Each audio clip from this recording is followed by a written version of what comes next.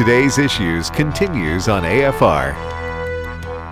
And indeed, we are back for this Monday. Fred Jackson sitting in for Tim today. But joining me to give me all the help that I need, and I need lots of help, Dr. Alex McFarland, standing by in Tennessee. Where Yes. Just tell us once again, you're speaking at a church there this weekend and again tonight. Oh, thanks, Fred.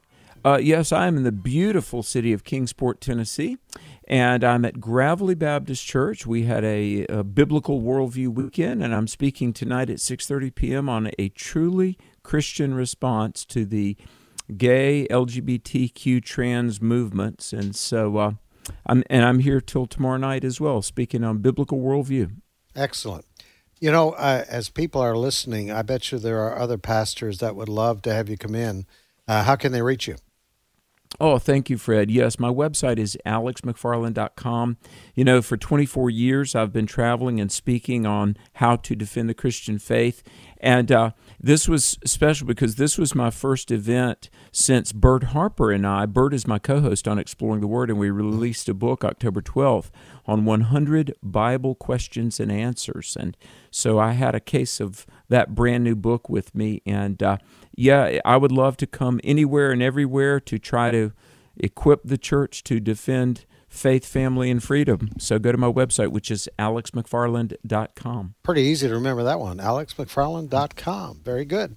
And also Thanks, joining us right now, Steve Jordahl. Steve, we haven't seen you for about almost a week. You were taking a few days off. I went to, well, my wife had she's a speech therapist, and she had a convention up in Nashville that she was continuing education. And so I went to visit my folks up there and my sister and brother-in-law.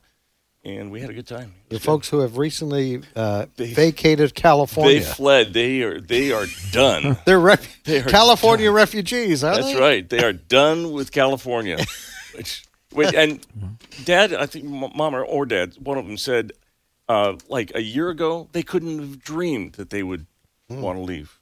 Wow. But they so did. It's the politics, cost of life, and all that? Yeah, a couple things. The politics, certainly. The taxes, certainly. The church that my dad pastored at for 40 years was starting to waffle a little bit on the Black Lives Matter. I think they're still strongly evangelical, but they were taking on the Black Lives Matter and just struck everybody the wrong way. Yeah. And just wanted to leave. Well, I'm sure they're enjoying that area, the Franklin area, Brentwood, Nashville area. It's a beautiful area. It really is. Yeah. We love Tennessee at our house, too. All right, Steve, start us off. What you got? Alex, did you ever do a youth choir in church? Sure did, yeah. Sang in the Glee Club in high school, too. Do you remember the composer named Ralph Carmichael? Absolutely, yes, sir. Ralph Carmichael passed away Wednesday at the age of 94.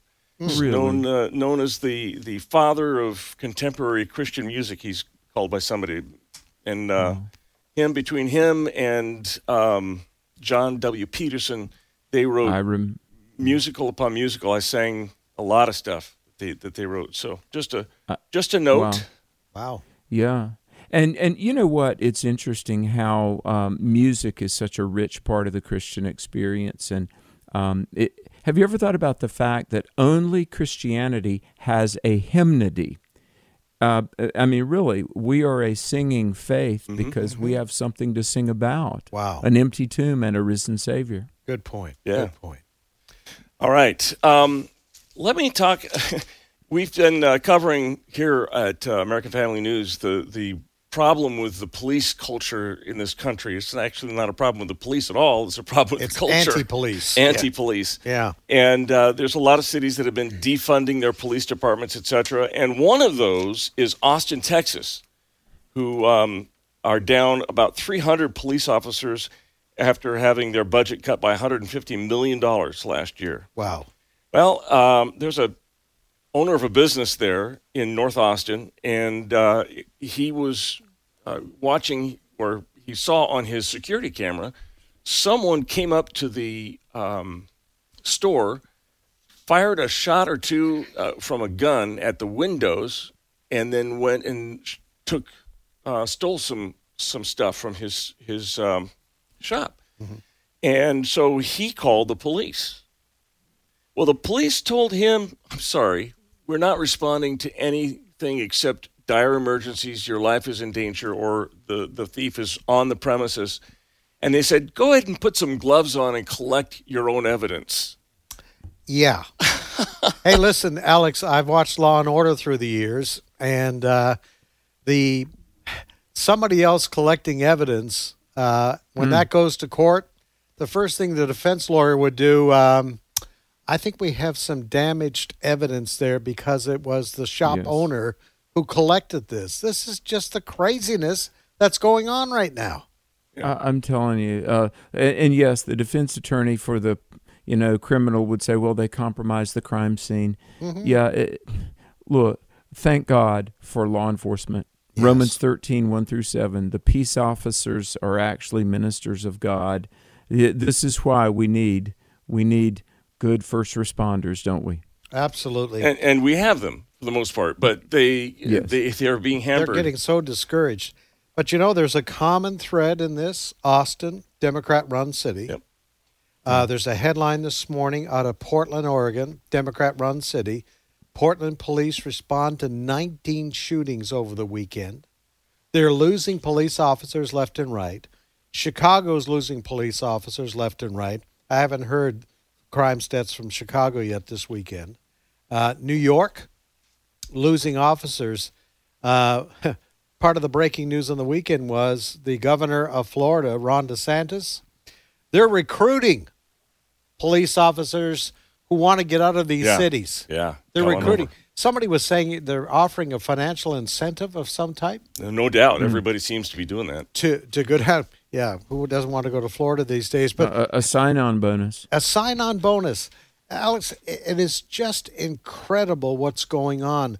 And it's all part of what we've been talking about today, this cancer of philosophy in this country that wants to change everything and to turn against our police departments in cities that already have a major crime problem. We're chasing our police officers away.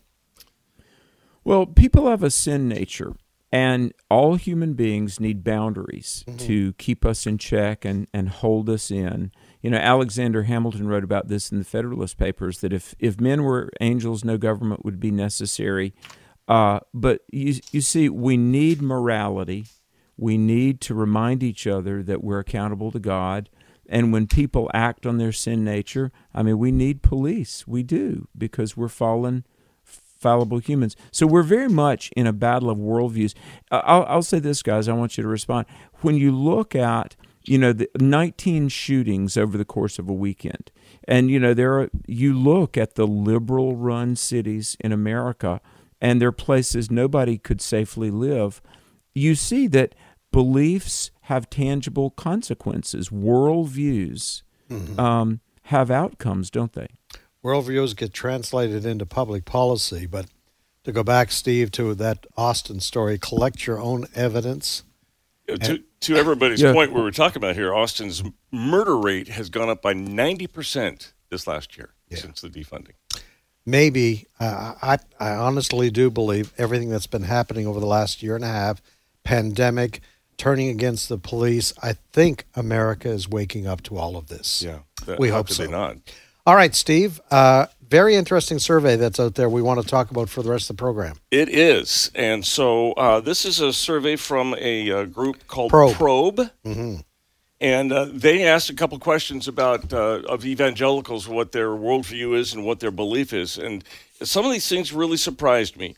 Alex, nearly 70% of born-again Christians believe that other religions can lead to heaven.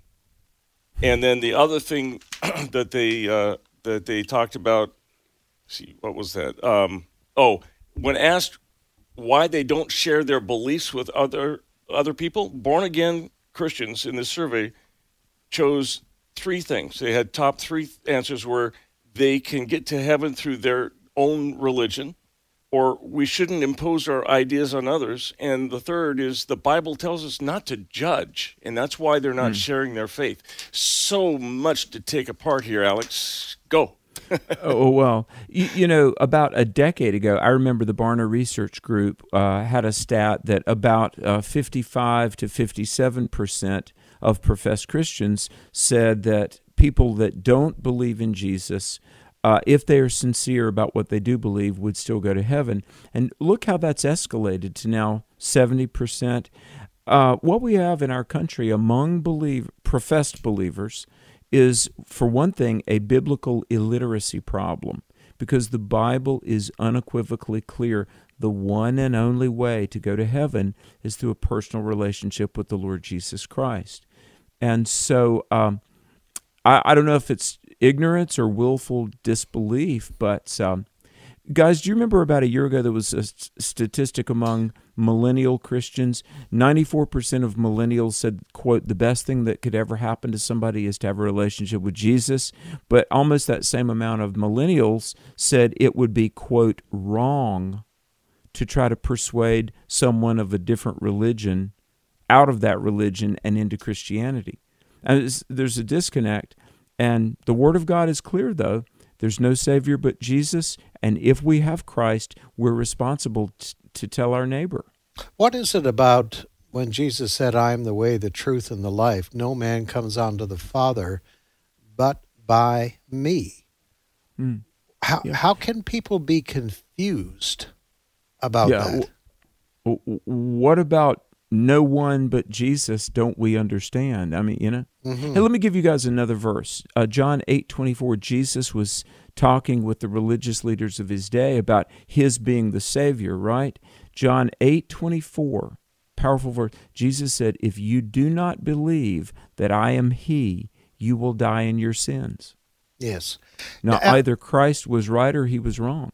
Alex, this, if you read, there's a couple of press releases on this today, but the word pluralism is used. Unpack that for us as to what that means, pluralism, and what our kids are being taught in a pluralistic society, as it were. Well, you know, pluralism has meant that everybody's free to believe whatever they want to believe. And in that sense, we have been, and we really are, a pluralistic society.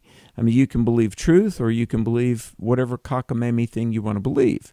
But nowadays, pluralism has really been morphed to insist that all perspectives are equally valid and equally true. And that's just not possible. I would say, though, for Christians that are either ignorant of the Word of God or maybe willfully resisting it, pluralism has become an idol. Because it's like, well, you know, I'm tolerant, I'm open, and, you know, I'm a Christian, but if you're Buddhist, Hindu, Muslim, secularist, Zoroastrian, whatever, you'll go to heaven too. I mean, if there is a heaven. That's ungodly. That's ungodly. And so, listen, I love people, and we are in front of 250,000 people a year face to face to preach the gospel, and I thank God for that opportunity.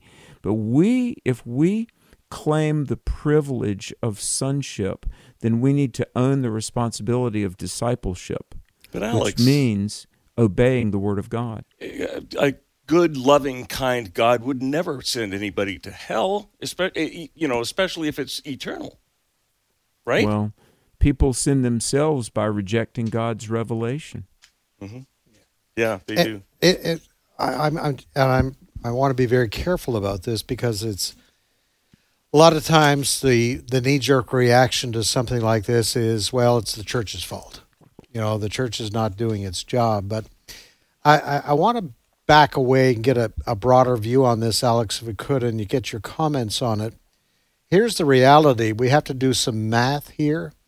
The reality is our kids today, they're in many times, and again, I always preface my remarks, I know there are good Christian teachers and even university professors that are out there doing the very best they can in the environment in which they work. But our kids, 8 hours, 9 hours a day, exposed, whether it's school or whether it's university, to a worldview that is hostile to Christianity.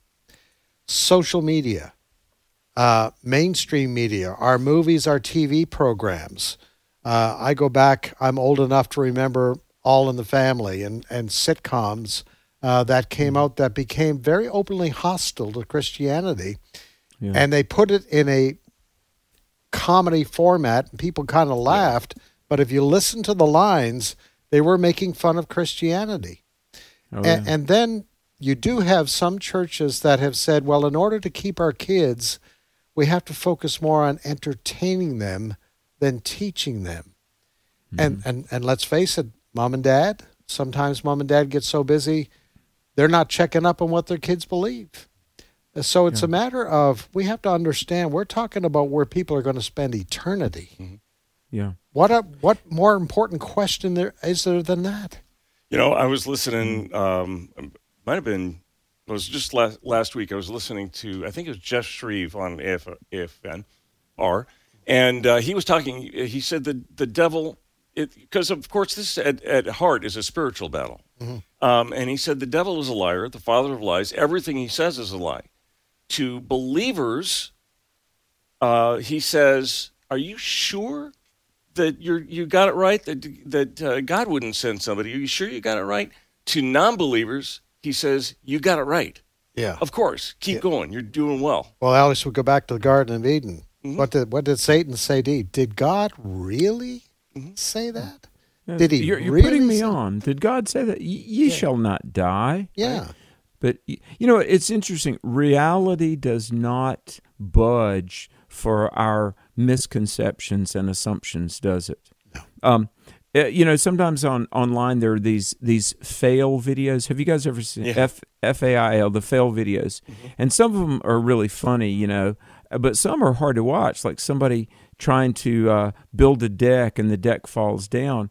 Listen, you might think that board will hold you, but if it won't, gravity is not going to make an exception just to accommodate you. And reality is there is eternity, there's heaven, there's hell, the Son of God. I mean, hell and lostness is real enough that God himself came down here, laid his back to a beam of wood, died and rose again so that we could be saved from hell and go to heaven. And I had a dear friend, I'm not trying to name drop, guys, but he was a friend, Chuck Colson. He's in heaven now. Brilliant, oh my goodness, brilliant man of God. And he would repeatedly say that the church must be the conscience of the culture because the world, the flesh, and the devil are not going to proclaim truth. And if we're believers, pastors, Christians, whomever, we have got to tell the world the truth. And there is a heaven.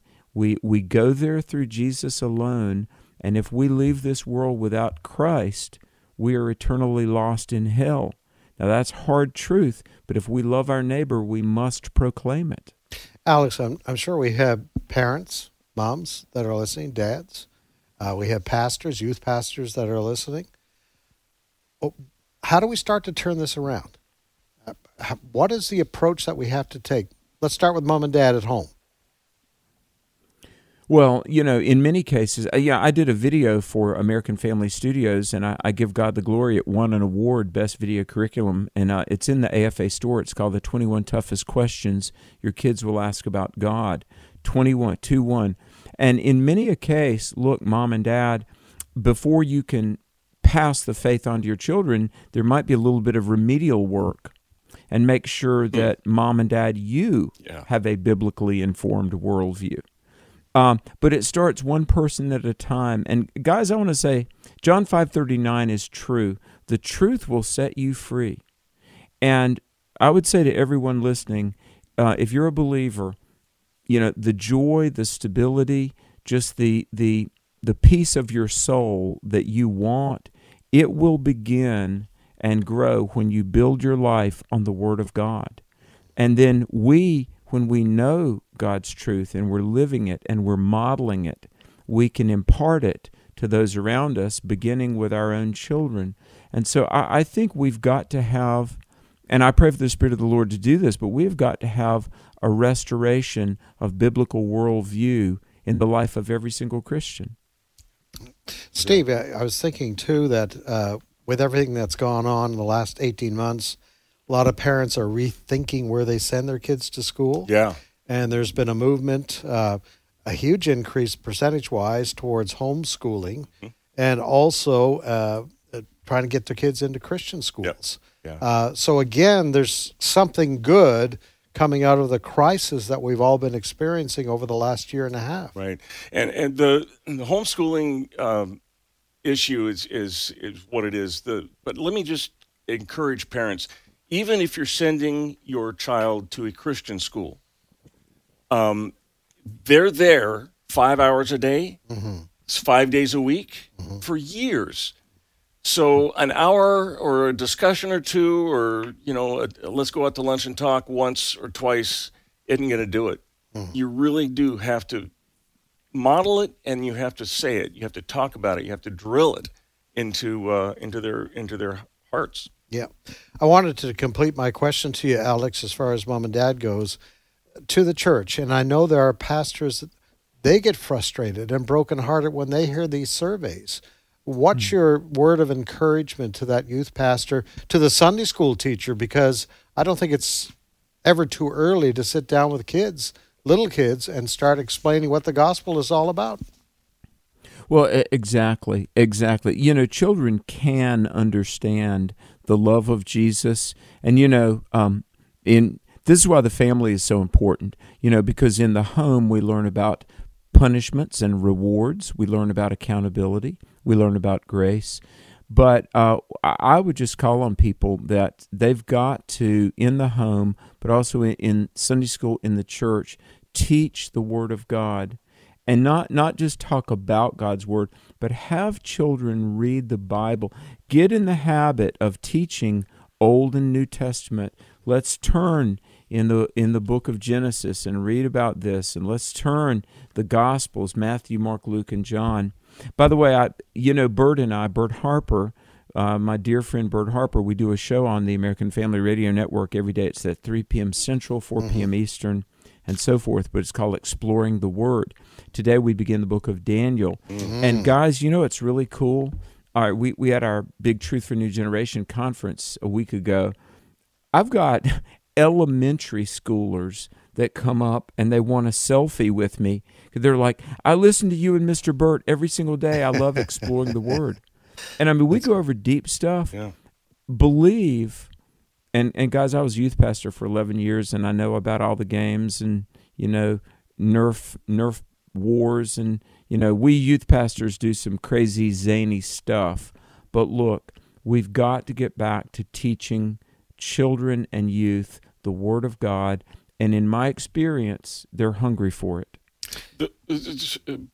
Compromising on the Word of God is kind of the root of all kinds of stuff. Every denomination that has gone south on biblical marriage or whatever it is, it starts with not taking the Word of God seriously. Amen. And so I couldn't agree with you more, Alex. It's interesting. I've heard pastors, we went through these church shutdowns over the last year, and I've heard a number of pastors say, we can never do this again. And I'm thank the Lord for Zoom and being able to, some folks just couldn't get out to services, but there is something about going to church. Yeah, exactly. There is something about going to church, gathering with other believers together that Zoom cannot replace. And I hope this experience over the last year and a half has prompted a lot of people to look at reality spiritually and other aspects, education, you name it. All right, we have got to run. Hour and a half goes by so quickly. Doesn't it? So much to talk about. Thank you, Alex. Thank you, Steve. My pleasure. Thank you to Chris in their first hour. And Lord willing, we will be back again tomorrow and more great programming ahead right here on American Family Radio.